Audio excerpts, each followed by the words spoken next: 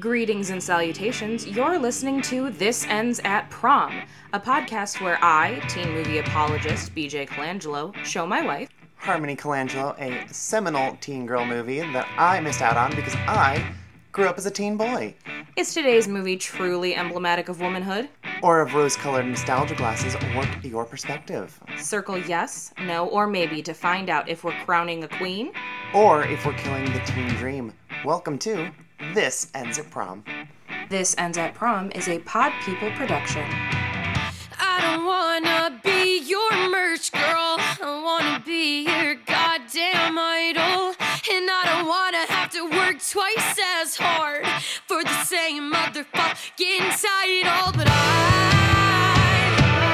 realize that I probably won't be so lucky.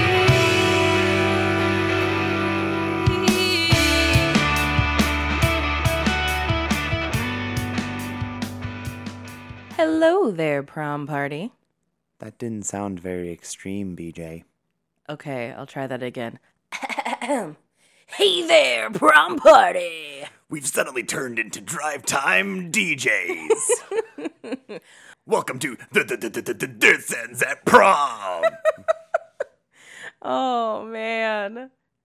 Yeah? Yeah, that's all I got. Okay, Just, oh, man. Oh, man. Oh, man. Oh, man, indeed, with a movie like Today. You know what? That's true. That is very, very true. And look, I know what you're thinking. You probably saw that this is the movie we are covering and were like, really? Of all the DCOMs? Like, you did High School Musical, but you're not doing Xenon? And the answer is, no, we're saving that for a special occasion. So instead, we're doing Motocrossed. Nobody's favorite DCOM? A lot of people's favorite DCOM. Is it? For the very specific reasons that we will absolutely get into. I have a feeling I might know what we're talking about. We tapped some people for this. Yeah, we definitely did, because this is a movie we needed some outside opinions on, so they will be addressed. But Harmony, I am curious, did you know anything about did you even know this movie existed before I brought it up to you? I don't think so. Maybe in passing, but as is the case with most of like the DCOMs out there, I really only know the names of a lot of them, or have seen some choice ones from like the early 2 or 3 years of the DCOM. Mm-hmm. So like 98, 99, maybe 2000, and then I tap out. Okay, totally understood. Did you at least know kind of the culture surrounding this movie? Did you know that existed? 'Cause you've talked about it. Okay, so it's purely just things that you've absorbed from my osmosis. Yeah, and because you'll reference like, oh, it's Shakespeare's Twelfth Night. Well, yeah, because it is. Yes, but like that's come up when we talk about many things, because it's trans themes. There are trans themes and Baby Dyke themes. There's a lot of stuff to play with in this movie, and I like to think we had a little bit of fun with it. Yeah, more than I thought, honestly. Well, that's very, very exciting. So for those that do not know, Motocrossed is a Disney Channel original movie from 2001, and we couldn't get a synopsis from Fandango because this has never played in a theater, because it's a DCOM. So we went to our friends over at IMDb, who have the following to say. A young girl secretly poses as her twin brother to win the big motocross race for him after he breaks his leg. Mm-hmm. I have a problem with the phrasing of win the big motocross race for him. I mean, yeah, that's what the premise is. I guess maybe more directly, it's trying to win it for the family. That is exactly why I have the issue, because she's not doing this for her brother. She's doing this for their family because, as she says at one point, oh my gosh, I'm so excited about NSYNC tickets while my entire family's crumbling apart beneath me. Hey, if there's one thing I have learned from tangential experience with the Fast and Furious movies, racing is all about family. You're damn right it's about family. Sure, I'll watch those movies at some point. So this movie is from 2001, which we just covered a movie from 2001 because it was the anniversary anniversary of The Princess Diaries. So rather than going through like what was going on teen movie wise in 2001, we, just did that. Harmony prepared a little something special to talk about the cultural goings on of 2001. Yeah, since we just did Princess Diaries, and honestly, most of the teen girl movies from this year aren't really reflective of what this movie's bringing to the table. Like, it doesn't have a ton in common with, like, Ghost World Yeah, not really. or Legally Blonde. Definitely not. So I could go through those, but we just did Princess Diaries, so like you can just tap that one for that one if you're interested.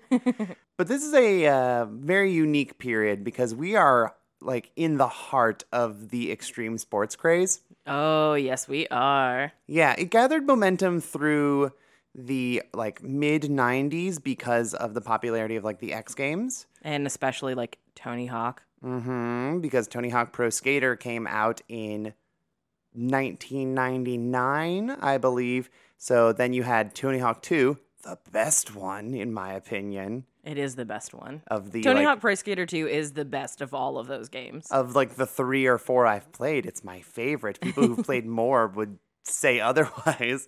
But I think this was a really interesting period because even if you did not really take part in extreme sports, and any of them, there's so many of them, both between regular X Games and like the snowy winter games. The snowy X Games. Yes, I believe they're just called the winter X They Games. are just called the Winter X Games, but I like calling them snowy the better. snowy games. The snowy games. Let's condescend to these extreme athletes. I feel like someone like Shaun White would be like, yeah, snowy games. Like, I think he'd be down. He probably is. But for a lot of people, such as myself, I did not do a lot of things. I tried skateboarding.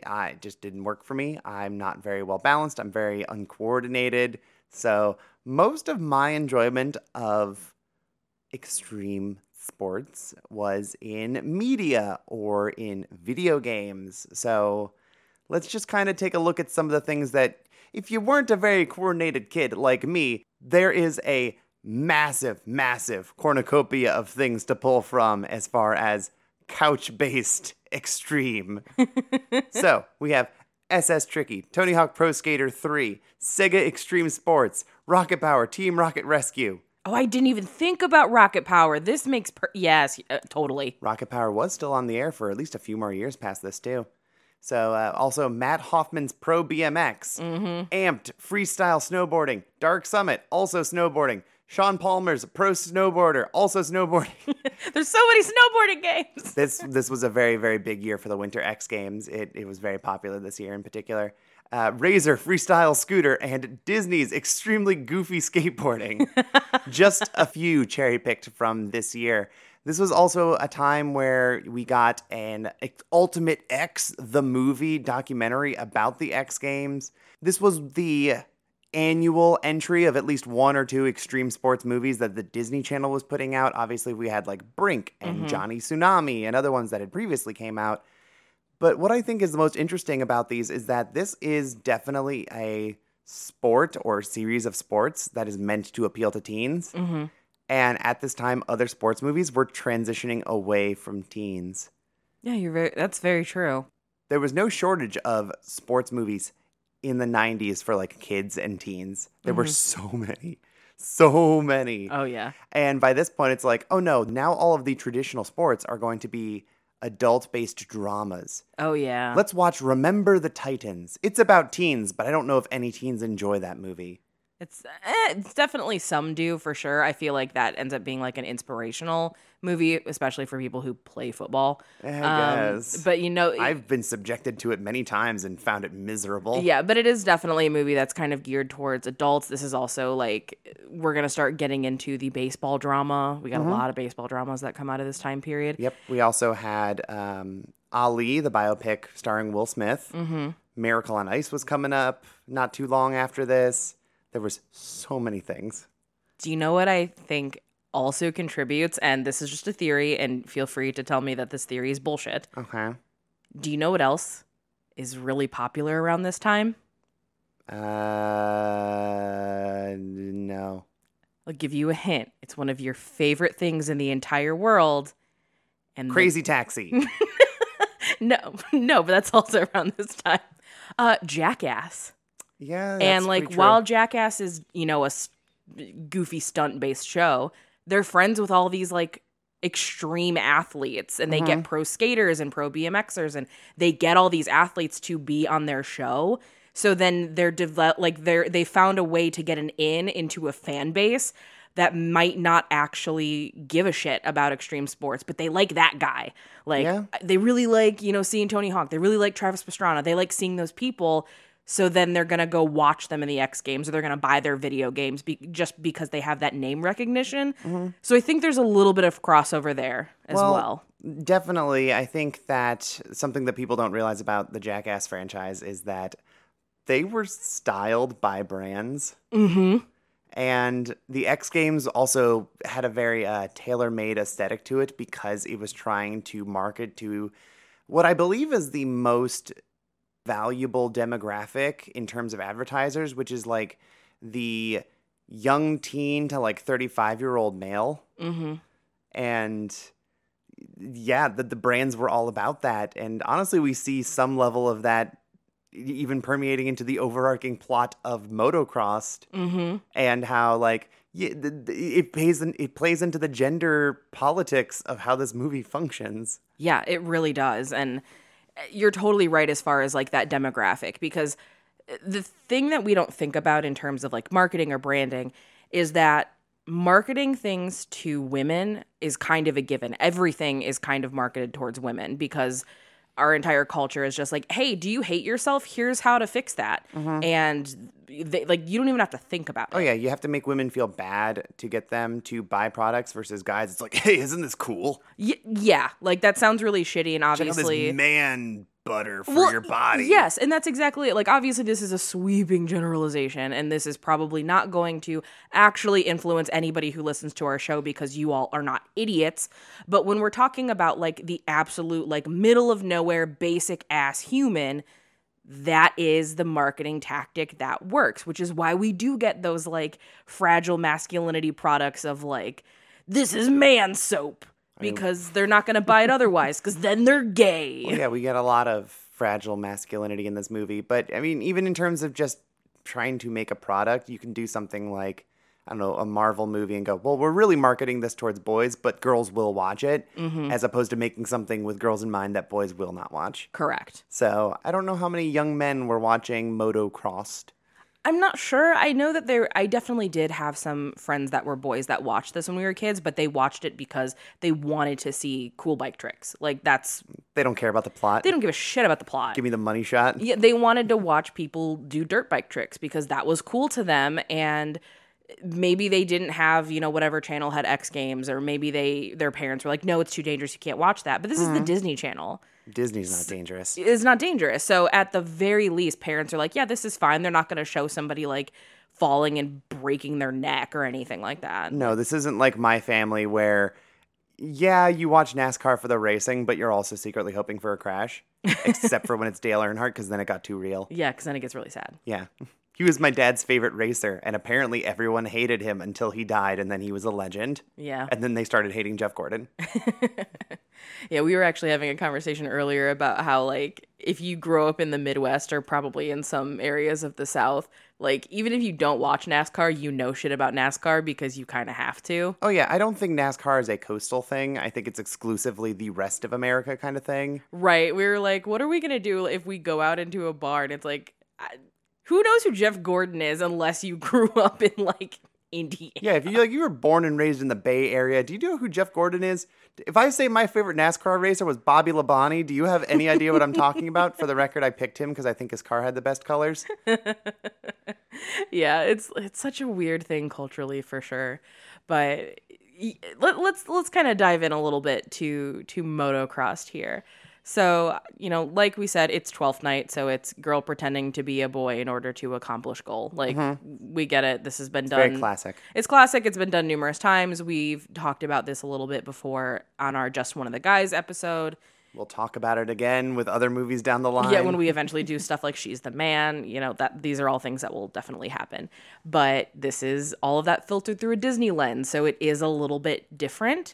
But there are aspects of this movie that I think are kind of incredible that I'm very excited to talk about. But when we do that we gotta start out with our leading lady. Let's talk about Andrea Carson. Mm-hmm. Let it be known, she is a twin. Her brother is Andrew, so they can both be Andy. It may get confusing because this is a podcast and there are no visuals, but I am going to try my best. You can't visualize the fact that the closed captioning would say Andy with an I. Correct. I know. We'll do our best. So I'm going to try. For the most part, they tend to refer to Andy as, like, Andrea is Andy, and then Andy with a Y is Andrew. It's a lot. Why do parents do this? I know you think it's cute, but, like, if you have twins, oh, please let them have their own identities. Don't name your kids dumb things like Brock and Brick. Those are real twins that I know. Brock and Bick. I can't say their last name because it is far too identifiable. But I don't know. anyway. They think they're being cute. I don't know. So Andrea, she's fine. Mm-hmm. I think she's more interesting than like the stereotypical like girl in a sports movie kind of thing. Yeah. But I don't know. I think she's just kind of okay. She likes boys. She likes NSYNC.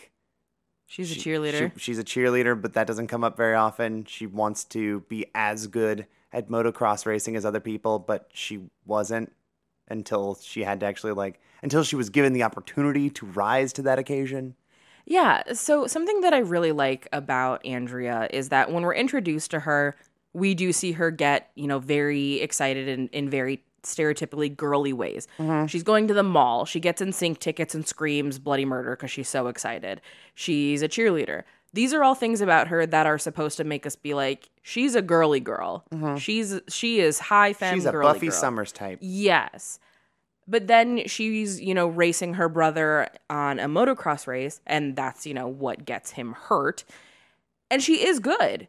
But then what we get introduced to after, the brother is hurt is, why is she not great?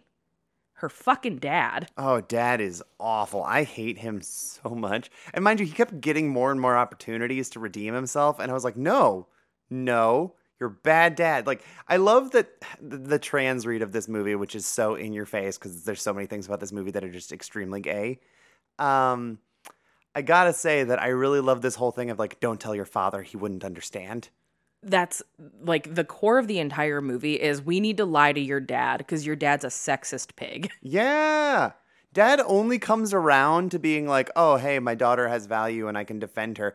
Borderline her getting punched in the face by a Frenchman. Yep. Like one step away from that is when he finally intervenes. Yeah, it's the dad in this seems like he is such a 2D character or like a caricature. But the problem is I know so many dads like this. Yeah. That he is real and he is relatable. And that makes it so much more uncomfortable. Because, yeah, he doesn't want her to ride because she's a girl. And there's this scene in the kitchen after, the brother gets hurt where he's like, you need to start focusing on what 15-year-old girls should be focusing on. And it's not like motocross or something like that. Which is just like, what does that even mean? What are 15-year-old girls supposed to be focusing on? Dad, were you a 15-year-old girl? You don't know what they should be focusing on. You know shit. He has an idea of what a 15-year-old girl should be focusing on, which is everything else that she's interested in, including like almost breaking her brother's arm twice by just running in front of him, being like, look, Andrew, I won. Yeah, we'll definitely get into the dad down the line as well because he disappears for a big chunk of this movie, which I'm grateful for because he's insufferable, and every time he's on screen I just get fucking mad at him. I agree. But who we get in exchange is the mom, Geneva, who I quite like. Mom's pretty cool. Mom's pretty cool because she definitely at first has the hesitancy of like, you shouldn't be racing because there is that internalized misogyny that she's got to fight through, and she's married to a misogynist. So there's clearly some influence that's going on there.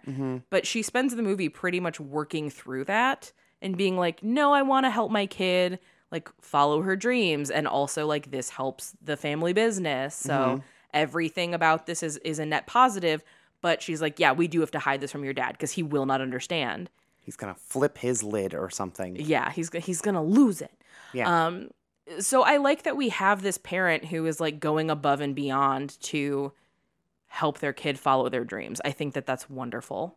I mean, I don't want to overly generalize, but in my experience with anybody I've ever known, moms are much more cool with gender and sexuality things than dads are. And dare I say, it might have to do with some fairly toxic masculinity in the system. Yeah, who'd have thought? Who'd have thought? But no, mom's fine. She's responsible for Andy, like post haircut, post swap Andy with an I being perceived as a chick magnet. Well, yes. So here's the other thing, too, that I really like about this is whenever there is a motivation for the gender switchery in any of these movies, it's usually for kind of nefarious means, right? Like the switching in just one of the guys is she's trying to prove a point and she's trying to prove that sexism exists. So that's not necessarily nefarious, but like there is definitely an agenda there's there. a motive, Yeah, there's a motive there. Or even with sorority boys, it's like, well, we got kicked out, so we need to pretend to be women to get into the Greek life system through the sorority so that we can clear our name. Like there's motive there. Yeah, it's self-centered for those versus this, which is like, I don't know, more like Mulan. Doing it for the fam. Yes, it's doing it for the family, but, and this is a big old but, and this is why I think this movie is so interesting, is Andrea does show up to race as Andrea with long hair, and there's like the dramatic reveal, of course, of taking the helmet off, and there's the big hair. And she goes to race against these guys, and they literally run her off the track. They beat her down. They physically harm her. And her brother is the one who talks to her about it. And she's like, that was such bullshit. Why did they do that? I'm just as good as them. And he kind of has to give it to her straight and is like, look, these dudes will do literally anything to not lose to a girl. They will hurt you to not lose to a girl. Like, this movie is so good at acknowledging that masculinity is so toxic sometimes that, yeah, these men would rather put somebody in harm's way than to just take the fucking L and admit that she's faster than they are. No, fuck chivalry. I'd rather hurt a woman than lose. Yeah, like that's what they're doing here. So she very well could have gone through the entire movie racing as Andrea Carson, and that could have been the way they go, but she cuts her hair and pretends to be her brother so that she can have a fair shot. Which, once she cuts her hair, I gotta say, first of all, it looks better than the long hair on her. Agreed completely. And if we need any further evidence of it, the actress who plays Andrea is also the romantic lead in Pop Star with Aaron Carter. And she has long hair in that. And every time I look at her, I'm like, nope, I want you to cut your hair off. But also, she gives me like Emilio Estevez, like boyish vibes. Yeah. Which I think is especially funny because I mean, I don't know if this is, I quote this all the time whenever I bring up like an overly aggressive sports dad, which is, Andrew, you gotta win. You gotta win. And their names are actually Andrew. Right. It's actually Andy. So it's like, oh, wow, like overly aggressive, like brand-based sports dad in motocross he's that kind of dad. Yeah. So, that's the reason and the motivation for her to cut her hair is just to get a fair shake and also to keep herself safe, which I think is really, really interesting. And that's such a complicated thing. And for a Disney Channel movie to be like, hey, here it is, I think is impressive. I always prayed for a girl. You did? Yep. I always thought that because, Of the racing and everything? well, yeah. Well, it was pretty much the opposite.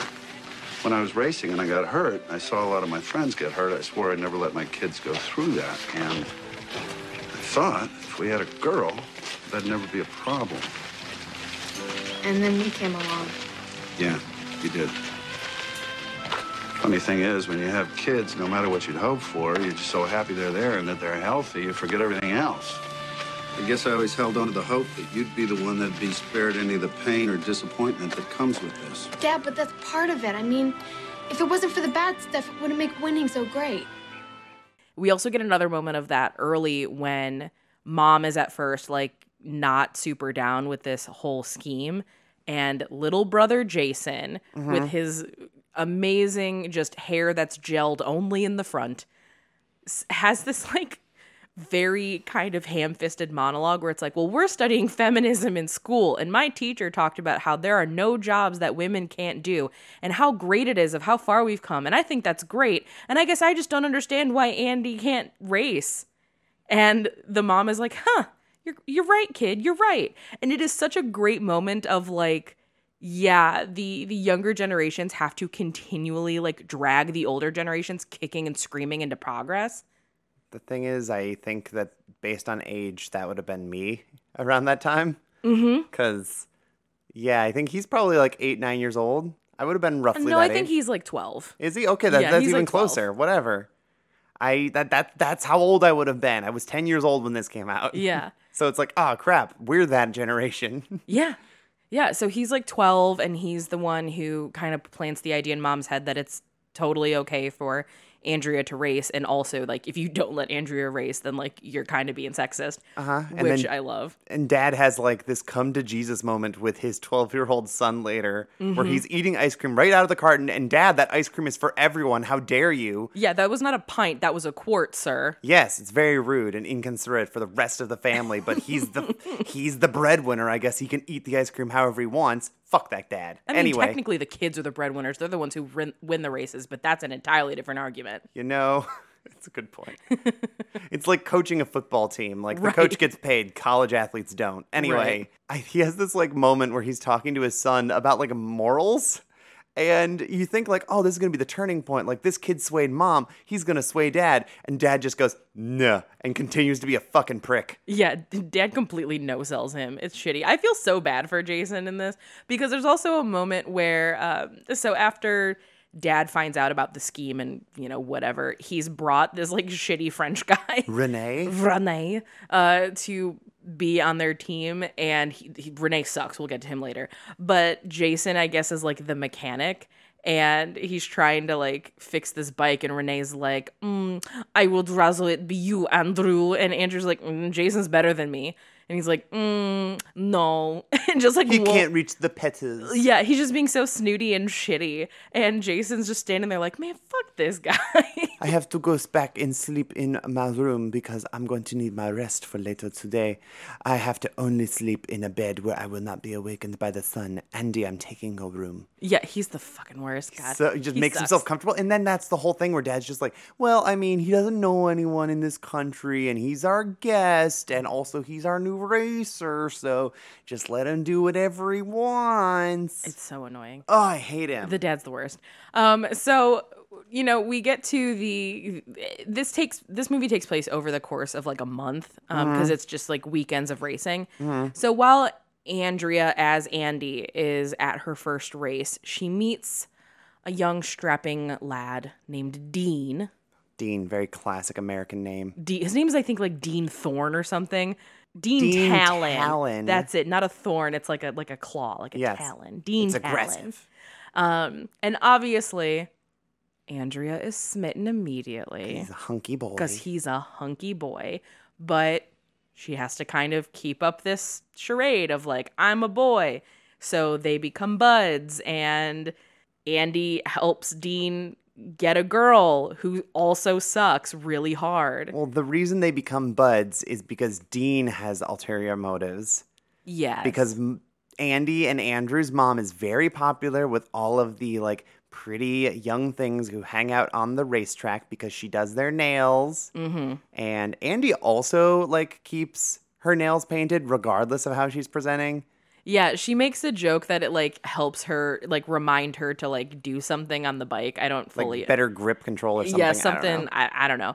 And there is like a nice moment at the end of the movie, like even after it's been uncovered that like Andy's a girl, and she notices that other racers have their nails painted, like other boy racers have their nails painted because like she became a champ and they were like trying to emulate her, which I think is really fun. Nothing else. Good superstition, I suppose. Right. Yeah, but anyway, Dean is like, oh wow, Andy's like real good with women. Like you got to hook me up with the boss's daughter for my sponsor that I race for. And I mean, she does. She hooks him right up with this horrible, petty, gold digging woman who has no interest in him and has awful fried hair. Yeah, her name is Farron, I don't like her. and she's the worst. She ends up with a French guy at the end to give you like a standard of quality. Yeah, like the two villains kind of end up together. But yeah, like, you know, Dean has a big thing for her, and it's not working out because she doesn't think that like he's cool or rich enough or whatever. So Andy, who has these, you know, mysterious NSYNC tickets that she can't go to now because she's got a race. She's racing, yeah. She has the tickets overnighted to her, and then she gifts them to Dean to try to like woo Farron. And it is like such a nice gesture, especially because we know like, oh, but Andy likes him so much. And there are these cute moments where there is the acknowledgement of what's going on, where she's like back in the hotel room with her mom, and her mom's like, is this really what you want? And she's like, I just want him to be happy. Like fully good intended. Like, I know I can't be with him because of the everything that's happening right now, so I want him to be happy. And like, I love that about her. I think that's great. I mean, she does try to warn him, like, I don't think she's for you. Here's everything wrong with her. And he's like, but I could be that guy. I could be rich. And she's like, you don't want to be that guy. Yeah, so like, dude, foolish teen boy gonna just have his crush that he has, and there's no talking him out of it. Yeah, she does her best to like be that good friend that gives the hard truth, but when it becomes apparent, like that's not gonna matter. She's like, okay, cool, I'm gonna help. Like, and Upholding this bro code of not crushing your bro's feelings. right, which I just like. And I also let's talk about Dean. How do you, other than like his issues of being like a dummy teen boy and having a crush on this girl who sucks, how do you feel about him? I think Dean is a pretty cool dude. So Dean races in like the next level up of racers, like CCs or whatever it is. Like he's like 250. He's 250, yeah. Yeah, and Andy is in like 125. Yeah. So they're not really in competition with each other. So Dean is like, hey, I'll teach you how to ride in exchange for you helping me with women.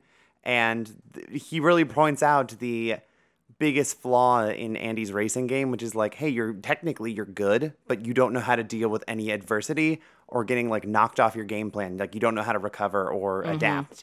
And so they go off-roading and they have really sweet bonding moments, and then a very gay scene where they go swimming in a lake and like touch all over each other. It's so gay. It's it is so like gay. It reminds me, I may have talked about this on the podcast before, I don't remember or not, but there is a play that I love called Take Me Out about a professional baseball team. And there are multiple scenes in the play where all of the baseball team is in the locker room and they're showering and they're naked.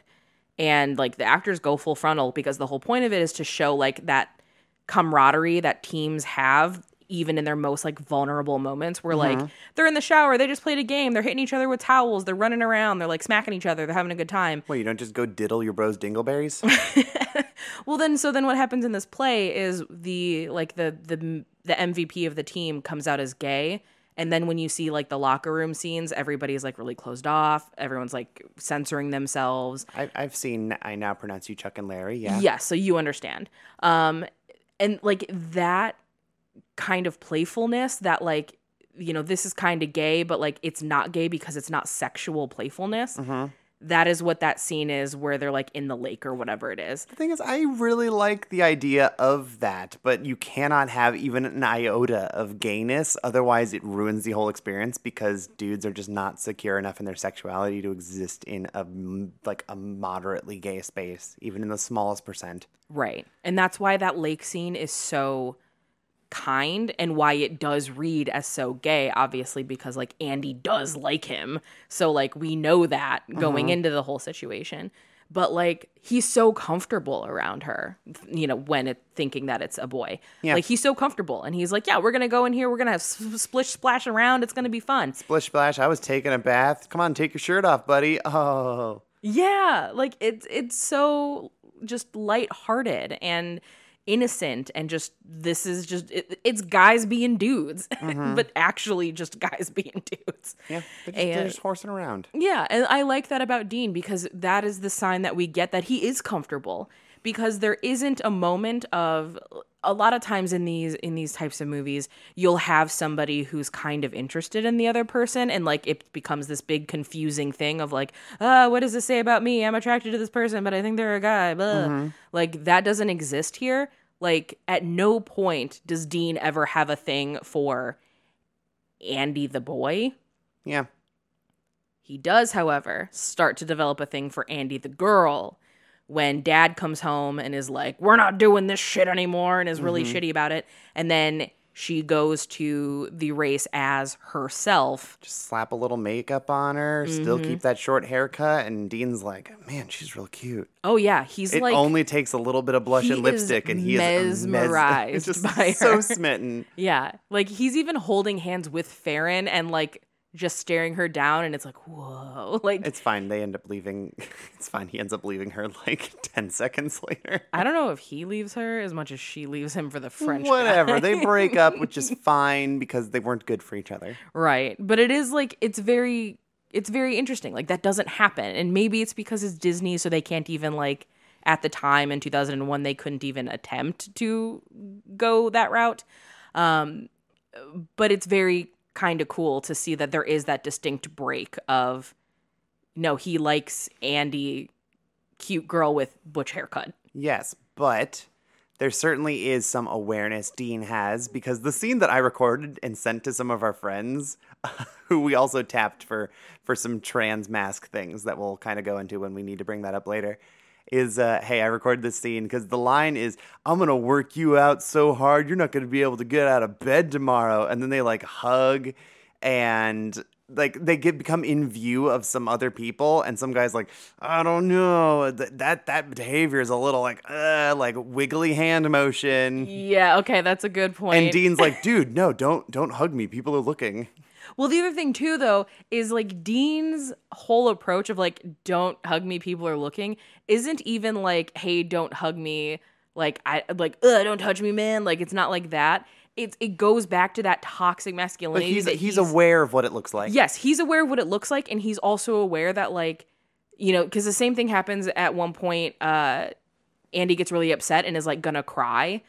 And it's like, you can't do that. Do not let them see you cry or they will rip you apart. So they are playing in this world that is so toxic and that is like so perpetuative of just awful emotional regulation, or a lack of emotional regulation, I guess is the best way to put it, that his adverse reaction to that affection is not like, whoa, this is gay panic. It's like, they will treat us terribly if they see us this way, and they will fuck with us on the racetrack. And that will like put our lives in danger. So like, okay, yeah, you're right. Disney in a weird way is addressing gay bashing without addressing gay bashing. Yeah. This movie's so deep. How dare you, DComs? Okay, but here's another question that I want to bring up that I mentioned when we were sort of watching this, which is when you get these like sort of trans mask or like more butch cross-dressing type movies, there's a very distinct difference between the like, you know, the cross-dressing of like a woman pretending to be a man versus a man pretending to be a woman, and there's so much more kindness in films like Motocrossed or Just One of the Guys.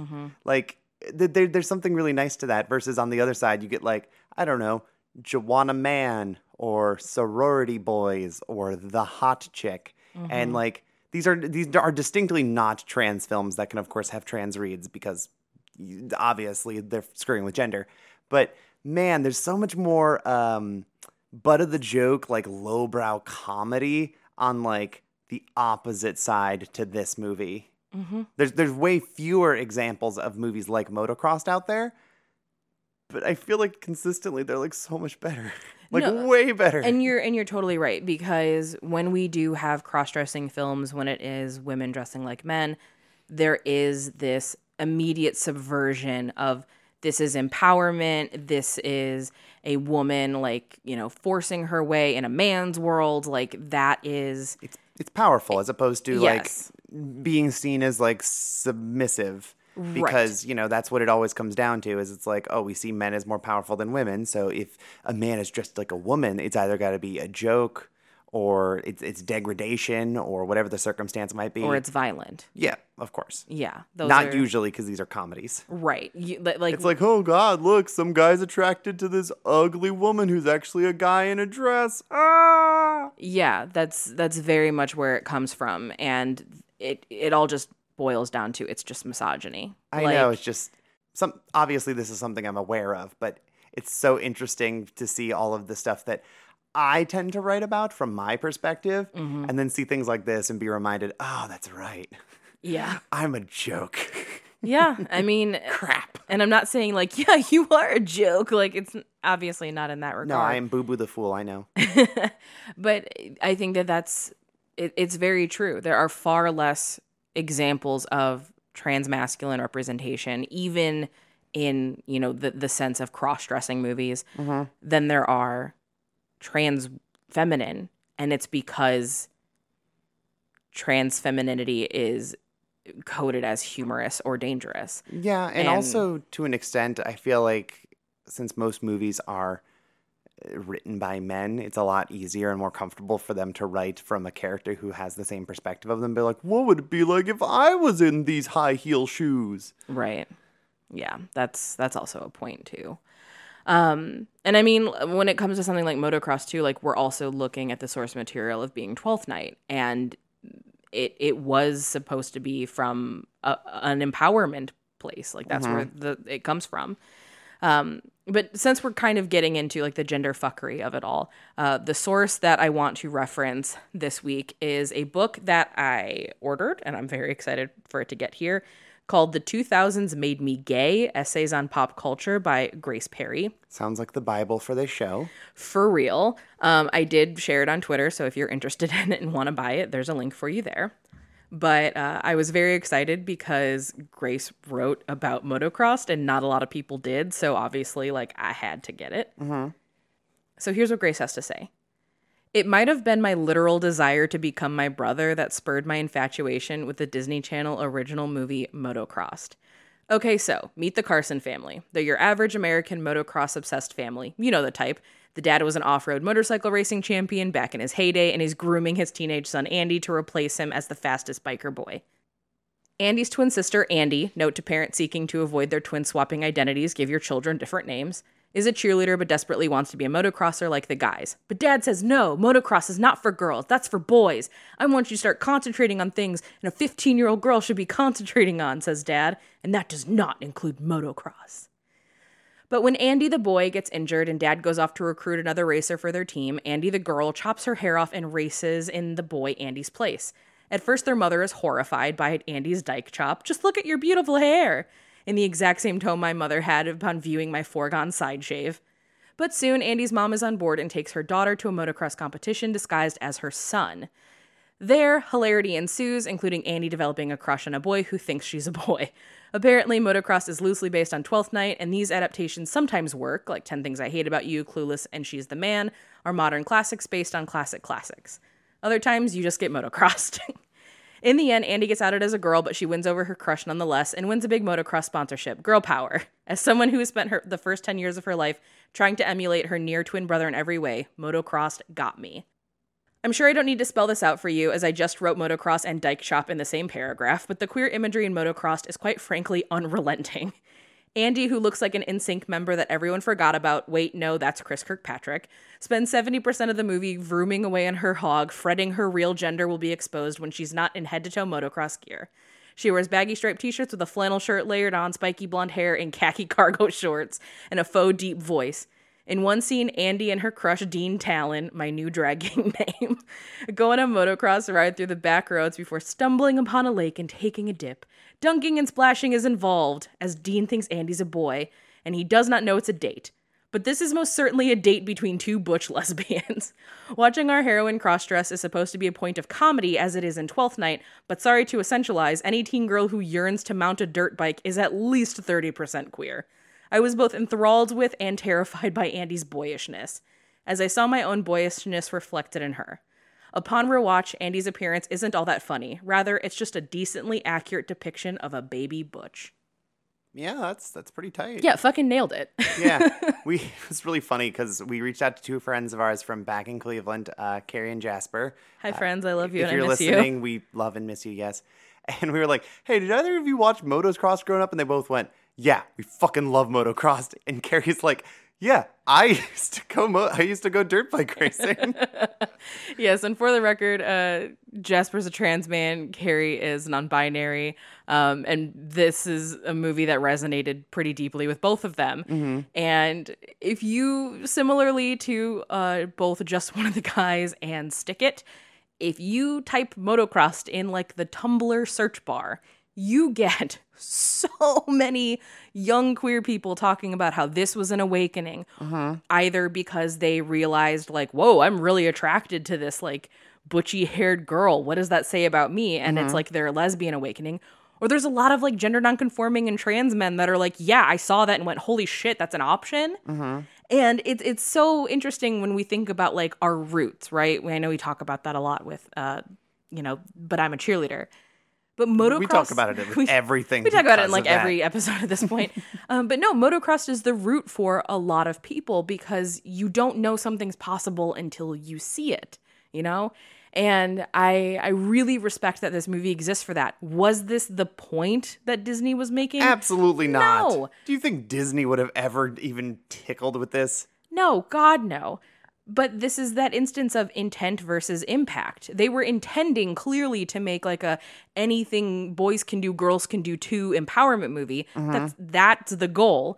But what they also inadvertently did was create this vehicle for gender expression for trans men and the idea of being attracted to somebody who is kind of fucking with gender. Like those are things that Disney Channel allowed. And because it's the Disney Channel, it's something that was watched when people were really young. Because normally these sorts of themes, they're not explored until you're, in your teens or even like college age. This is a movie that like I saw when I was 11. This movie is like a queer Trojan horse that snuck into like the good conservative and like evangelical households. It really is, though. I guarantee that there was definitely some child of an uptight Christian mother who watched Motocrossed and then immediately took a bath that night and slid under the faucet very confused. Like, that's what this movie, I think, did for people. Because when you're that young, you don't know. What queer representation did we have in the early 2000s? Fucking none. And if it was there, it was bad and How dangerous. dare you talk shit about Spinelli from Recess? Okay, The good Disney point. kids had a couple options. But we had to know it was there. This is at least a little bit more silver platter. You know. Game recognizes game. Yeah, you're making very good points here. Hey, so I wanted to ask you about your sister. What about her? Is she like dating anybody? Because if she isn't, I was just wondering Dude, if you maybe... have a girlfriend, okay, remember? Man, we realize we don't have anything in common. Besides, I think she has something for French guys anyway. So what about it, huh? I'll talk to her. She's pretty picky, though. Dude, come on, we're bros. Hook me up.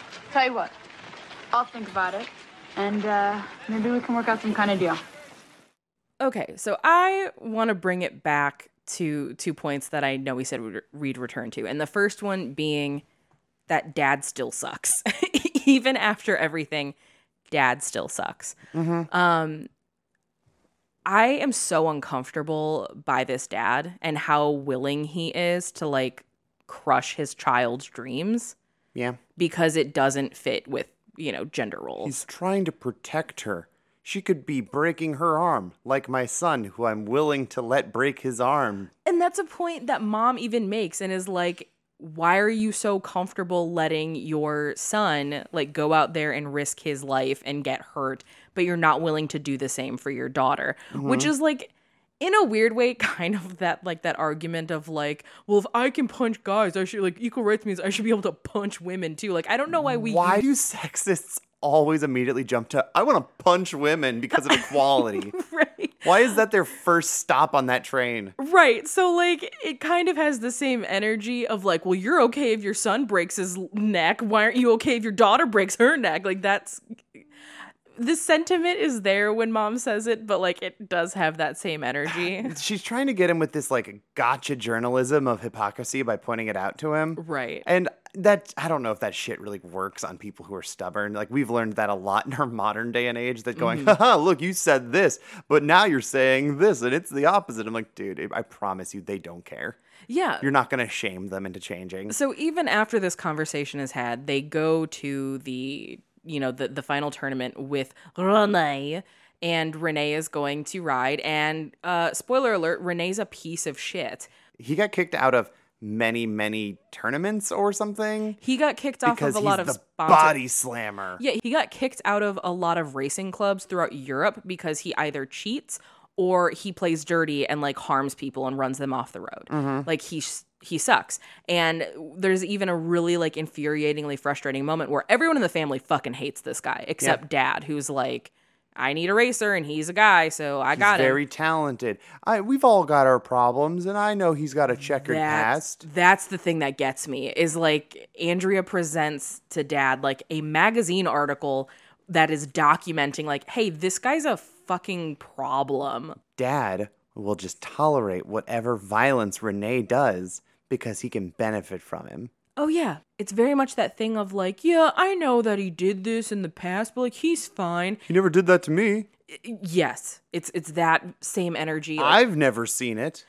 It reminds me, because he even acknowledged like, yeah, he's got problems. He's got a checkered past, but like, things are okay now. And it makes me think of when we watched Dark Side of the Ring recently, and they did the episode on the plane ride from hell, and they're talking about Ric Flair and Scott Hall being fucking pieces of shit. And like, half of them are just like, oh, this is how it was back then. It's 2002. Okay. But like that like, I gotta protect my bro, man. Like, you don't get him like we do. Just comes with the territory. See, here's the thing: is I kind of grew up sort of around this because we were in like a NASCAR household growing up because my dad really liked it, and my neighbor would go drag racing every weekend. My neighbor on the other side of that neighbor also would go drag racing that every weekend. And now my mom is dating that neighbor and has been for like 15 years. But like going to like Norwalk in Ohio and like going drag racing all the time was a big deal. Yeah. Like there was so much memorabilia of various brands just stickered all over our house and our garage and stuff growing up. I understand what this is like. And I don't like it. But motocross is like almost the horse girls of the extreme sports world because it's so much more expensive than like rollerblades or skateboards or even a Razor scooter or a BMX bike. Like you need brands in order to do this because this is a machine and it's expensive and it's difficult and it's basically equestrian. It really is. Like, that's a really good way of putting it. Because poor kids can't do this. Yeah, no. You get a mini bike from 1975, like my family, that falls apart constantly. No, you're right. There is a level of, like, class distinction that also, needs to be addressed. Like, these are rich people problems. Yeah, this is what they're competing for, is even though they have money, and some of them have more money than others, we even see that from, like, Dean's Racing Camp versus, like, the family's racing camp.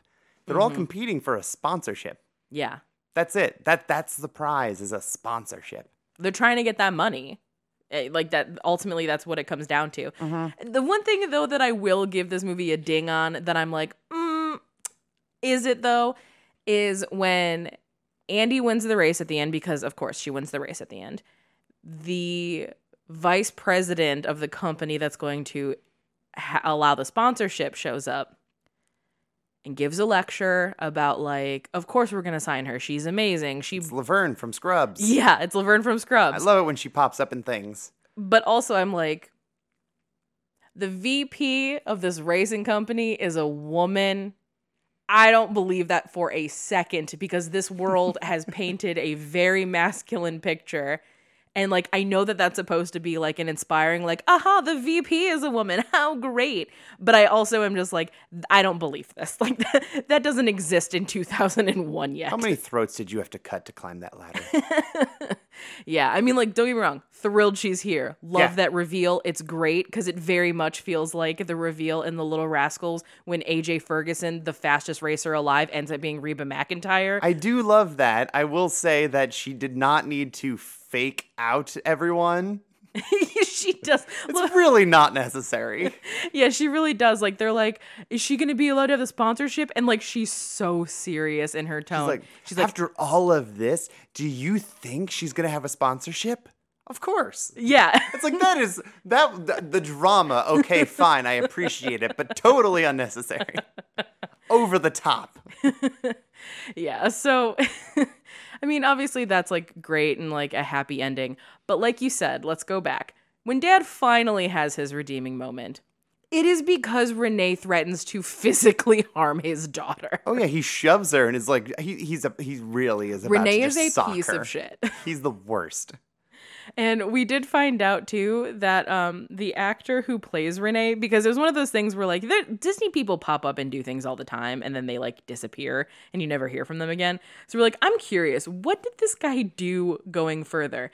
His name is Michael Cuneo, and he is now a professional singer who just goes by his last name. And he looks weirdly like Bald Billy Zane. He looks like Bald Billy Zane, which I guess is just Billy Zane. Yes, true. But he does stuff with like postmodern jukebox. He's and really talented. Has an incredible singing voice. He's extremely talented. Yeah, so I was just like, wow, like this makes me believe that like that maybe you're just a really good actor too, because I fucking hate you in this movie. He got the right kind of heat. Yeah, he got that. That was a perfect heat for him. Oh my god, I was spiced every time he came on screen. Yeah, Like, so this movie's really good at making me hate all the villains. Oh, I hate Dad. I hate Renee. I hate the other dad, the rich dad, Art like Henderson or whatever his name is. Hate him. yeah, the one who's basically like a half step away from being like, I think that Carson kid's a faggot. Like, Yeah, basically, I hate Farron. I hate all of the bad guys in this movie for all the right reasons. It's perfect.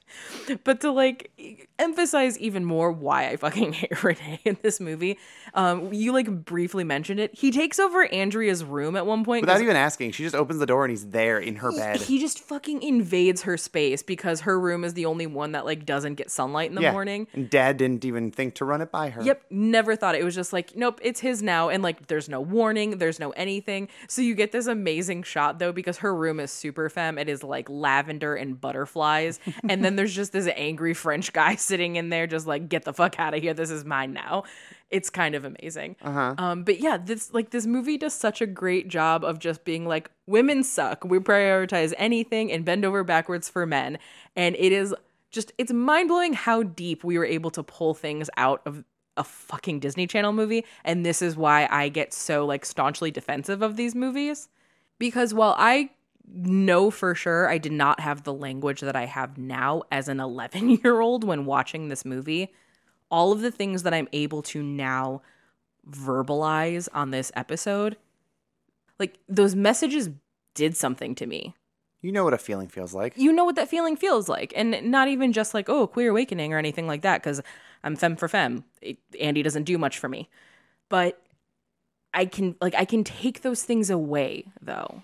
Like, I can take away that, like, this is not cool to treat women this way. Mm-hmm. I can take away the, oh, wow, toxic masculinity is a real thing, and we all live in that world, not just women. Men live in that world, too, and it affects them, too. Mm-hmm. Like, these are all things that I was able to take away, as well as like, hey, kind of gender fuckery is a normal thing and like anyone can do it. That's all stuff that I still believe today. And I like that. I think this movie probably planted some seeds. I'm glad that they have grown how they have for you. Oh, thanks. You're welcome. So I do want to go back to the book, The 2000s Made Me Gay, Essays on Pop Culture by Grace Perry, because the author, I don't want to assume pronoun, and if I did that earlier, I am apologizing for that. But Grace goes on to talk about High School Musical, which is something that we've covered. Yeah, forever ago. Like a year ago. But I'm really kind of excited to talk about this. So the discussion is all about the Evans twins and how like Ryan and Sharpay are like big gay villains. And Grace brings it back to motocross by saying the following. The Evans twins are villains, both clearly sculpted by a gay man. Sharpay Evans' blowout cartoonish femininity makes one forget momentarily that they're watching a Disney movie and not RuPaul's Drag Race. But Ryan Evans is the one we really need to talk about. Ryan, I don't know how to put it any other way, is, well, very clearly a homosexual. Like Andy Carson is simply a baby butch, Ryan Evans is just like a gay boy. I say this with the utmost love. Ryan is a hip-swishing, jazz-square-dancing, eye-rolling, bitchy young man. He wears a different neon-colored Kangol hat in every scene. It's a crowd favorite, the allegedly straight character tells his twin sister/dance partner after their first audition. Everybody loves a good jazz square. I'm all for straight men embracing their femininity, but Ryan Evans is clearly played in the spirit of a gay musical theater terrorist, and arguing otherwise would have felt insincere at best, to the point that had Disney made Ryan openly gay, the character might have been panned as a gay cliche. Mm-hmm. I like that this is brought up because it's completely right. Ryan in High School Musical is so clearly just like the gayest character, but because it's Disney Channel, like he ends up with Kelsey, the piano player, at the end of the third movie, which is just Spoilers. sorry. That's the one I haven't seen. I'm so sorry. I just spoiled High School Musical 3 for you. God. Surprise, Ryan Straight. God. But like it is so like painful where it's like, no, you're not. No, you're not. And the same thing goes for Andy in this, where like Andy is clearly a baby butch. And the thing is, part of me understands why Andy is so interested in Dean, though, even though, like, I do think that she's a lesbian. Because Dean's really pretty. Yeah. Andy kind of tops a lot. She has such top energy in this movie. It is out of control. Like, She's very assertive. Andy is so assertive and, like, very, like, that whole situation with the NSYNC concert tickets. Like, here's how this goes down, right? So Farron goes into the lobby and runs into Dean and Andy. And Andy is just being like, oh, yeah, my guy here, he's got NSYNC tickets and he's trying to convince me they have a couple of great songs. Fifth row, can you believe it? Like, ultimate wingman. And Dean's just like, yeah, do you want to come here? And she's like, well, my dad's left a message for me. He's waiting. And Andy's like, don't worry about it. I'll take care of it. I got you. And she's like, okay, well, I'm going to go put on my concert clothes. And she goes upstairs. And then Dean's like, oh, my God, though, but what are we going to tell the dad? And Andy's like, Dad's not coming. I left the message. Like, took control of the whole situation and is just like, shut up, you little pissant. I got this. Okay, but speaking of that confidence, can we just talk about how Andy's impression of Andrew does not sound like him? No, it is very much how Rob Schneider's impression of being a woman is not Rachel McAdams. It's just like a feigned feminine voice. That is what Andrea is doing to be Andrew. Like, Andrew is very much just like a basic boy. He just kind of talks like this, like a normal man. He talks like a very normal man. And then Andy's like, Cha, bro, like, the thing is, like, I gotta get maximum grindage, like I'm in a Pauly Shore movie. Yeah, like, it's not how Andrew talks at all. But I mean, it starts off really strong. The radical dude-isms tend to fade off a little bit more as it goes on, but like, it's really emphatic but in the there's beginning. definitely some like real macho posturing. It's great. But even at the end of the movie, when like obviously it's revealed that Andy is a girl, Dean ends up wanting to join Carson Racing as their 250 rider. And they have this like nice moment outside where like in any other movie, it would be like, oh my gosh, so like it doesn't bother you? This is so great. Yes, let's be together. And instead, Andy comes out swinging with her big top energy and is just like, yeah, I hear you want to audition for the ride. Yeah, we're not giving it to you. You have to beat me. You have to race me. And it's like, damn, girl, like, this guy yelled at you when he found out. And the thing that's also great is that Dean was not upset with the big reveal about Andy being a girl because like, oh no, that's confusing for me because I had a crush. Like, that's not what makes him upset. He's mad because he's like, you lied to me and I told you personal stuff. This is some where do you get off having tits kind of energy. Yeah, where it's like, I'm not mad about this. I'm mad that I was lied to. Like, that I think is so great. Like, that's so great. But yeah, Dean like absolutely submits to Andy the entire movie. Like, even when he's the one who's like, oh, yeah, I'll train you, let me teach you, let me whatever. Nah, he submits to Andy. Andy's in charge. In the jungle of the bros, Andy is clearly the alpha. Despite the everything about her as him, yes, she is. Hey, it's all about confidence. And she's got it. She's got the confidence, and to the point where, you know, like you said, that's why he is drawn to her. Like, oh wow, that Andy guy's got some real skill with the ladies. I need to pick that up. And really, it's just because Andrea's confident. There's just women around. Honestly, like, Andy's not even really talking to any of these girls. No, they're more so hanging out with mom because she can do nails. Yeah, like they're just around, and that was good enough. But then there's also like, there's a moment where Andy is trying to, I don't know if it's flirt with Farron or Fallon, I forgot her name for a half second, but she's trying to wingman, but she smells her and goes, Tommy girl. She's like, what? Your perfume. Tommy girl. She's like, yeah. She's like, oh yeah, my sister wears it. You smell better in it though. And I was like, that is the gayest fucking thing I've ever heard in my life. It's, again, everything about it is excruciatingly gay, unavoidably gay. And it's and great. yet we had these things where we were sitting there going, okay, but they had to have known when they wrote that, right?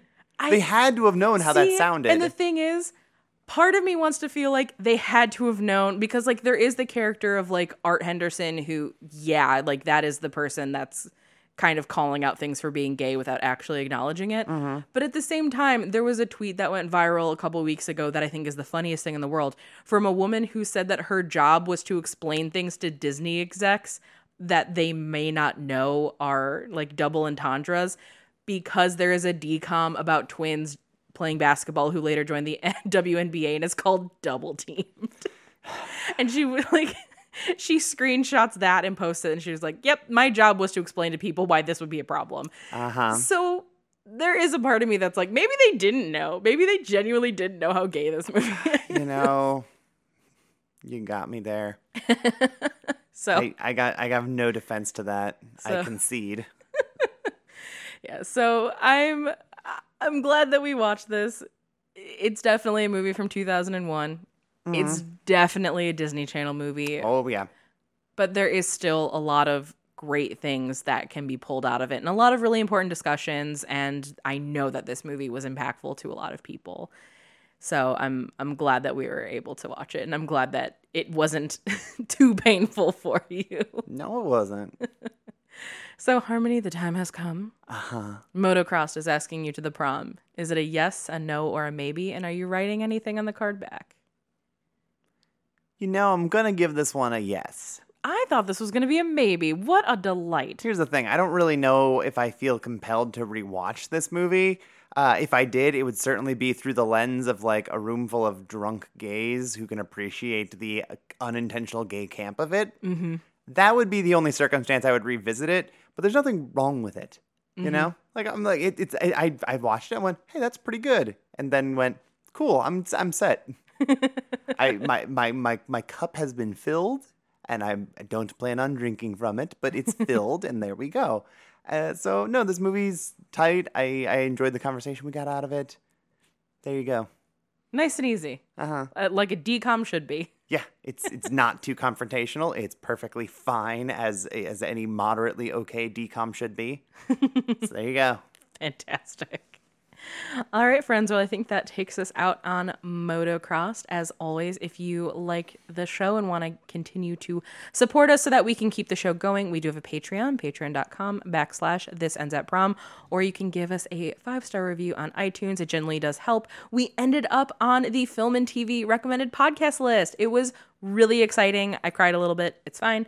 It was super cool. You can also follow the show on Twitter and Instagram at thisendsetprom. You can follow me on Twitter and Instagram at BJ Colangelo and over at /film. I'm writing over there now, which is fun and exciting. Harmony, where can people find you? I am not writing anywhere right now because I'm tired. You can find me on Twitter and Instagram at Velocitraptor, Veloca_trap_tour. Fantastic. And thank you, as always, to the Sonderbombs for allowing us to use Tidal as our theme song. Harmony, do you have a cool indie band you want people to check out this week? I do. Also, we have not done a DCOM since we had Willow from the Sonderbombs on the show like a year ago.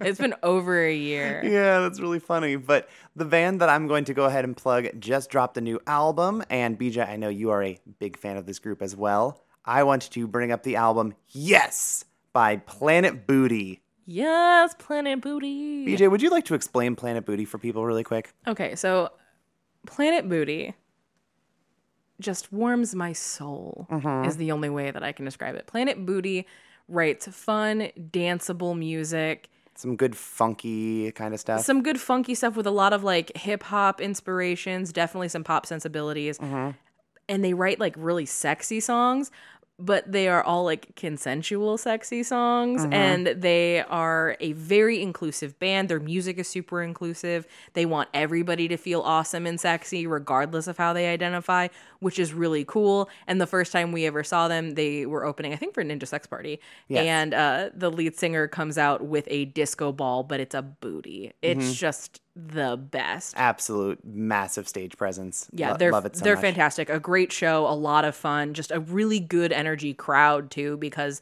their fan base is like really cool people. Like if you like Planet Booty, you're fucking cool. Planet Booty is just a great time. And speaking of consensual sex, they have a song on this album called Only If You Say Yes. They're the best. Because they're all about sexy songs consensually. So yeah, Planet Booty's great. I mean, our favorite song will always be Take Off Your Pants, which is from like an album like 8 years ago. They did a Tiny Desk concert with Take Off Your Pants, and it's incredible. But yeah, it is a sexy seduction song, but consent, and it's incredible. It's quite lively. But also, Naked is a great jam. There's a lot of naked energy on this album with stuff.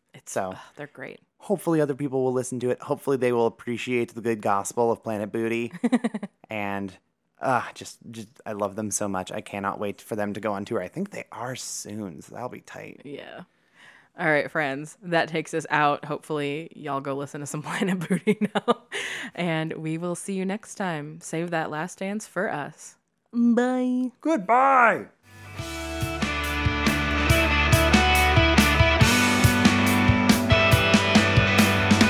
What's more modern than a female rock star? The kind you wanna picture on her knees.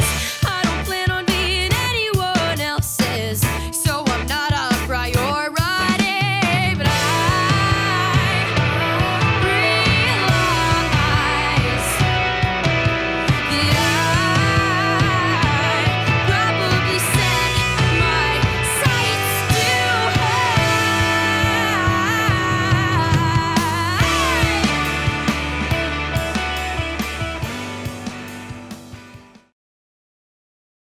I'm just fired up about getting my motorcycle running again. Oh, yeah, I heard, man. Gnarly crash. Yeah, not enough to keep you out of the Cup Series, though. Nah, dude, I'm all over it. Killer. Oh, yeah. This episode was brought to you by Pod People Productions. To find more episodes of this show and others, please visit podpeople.me.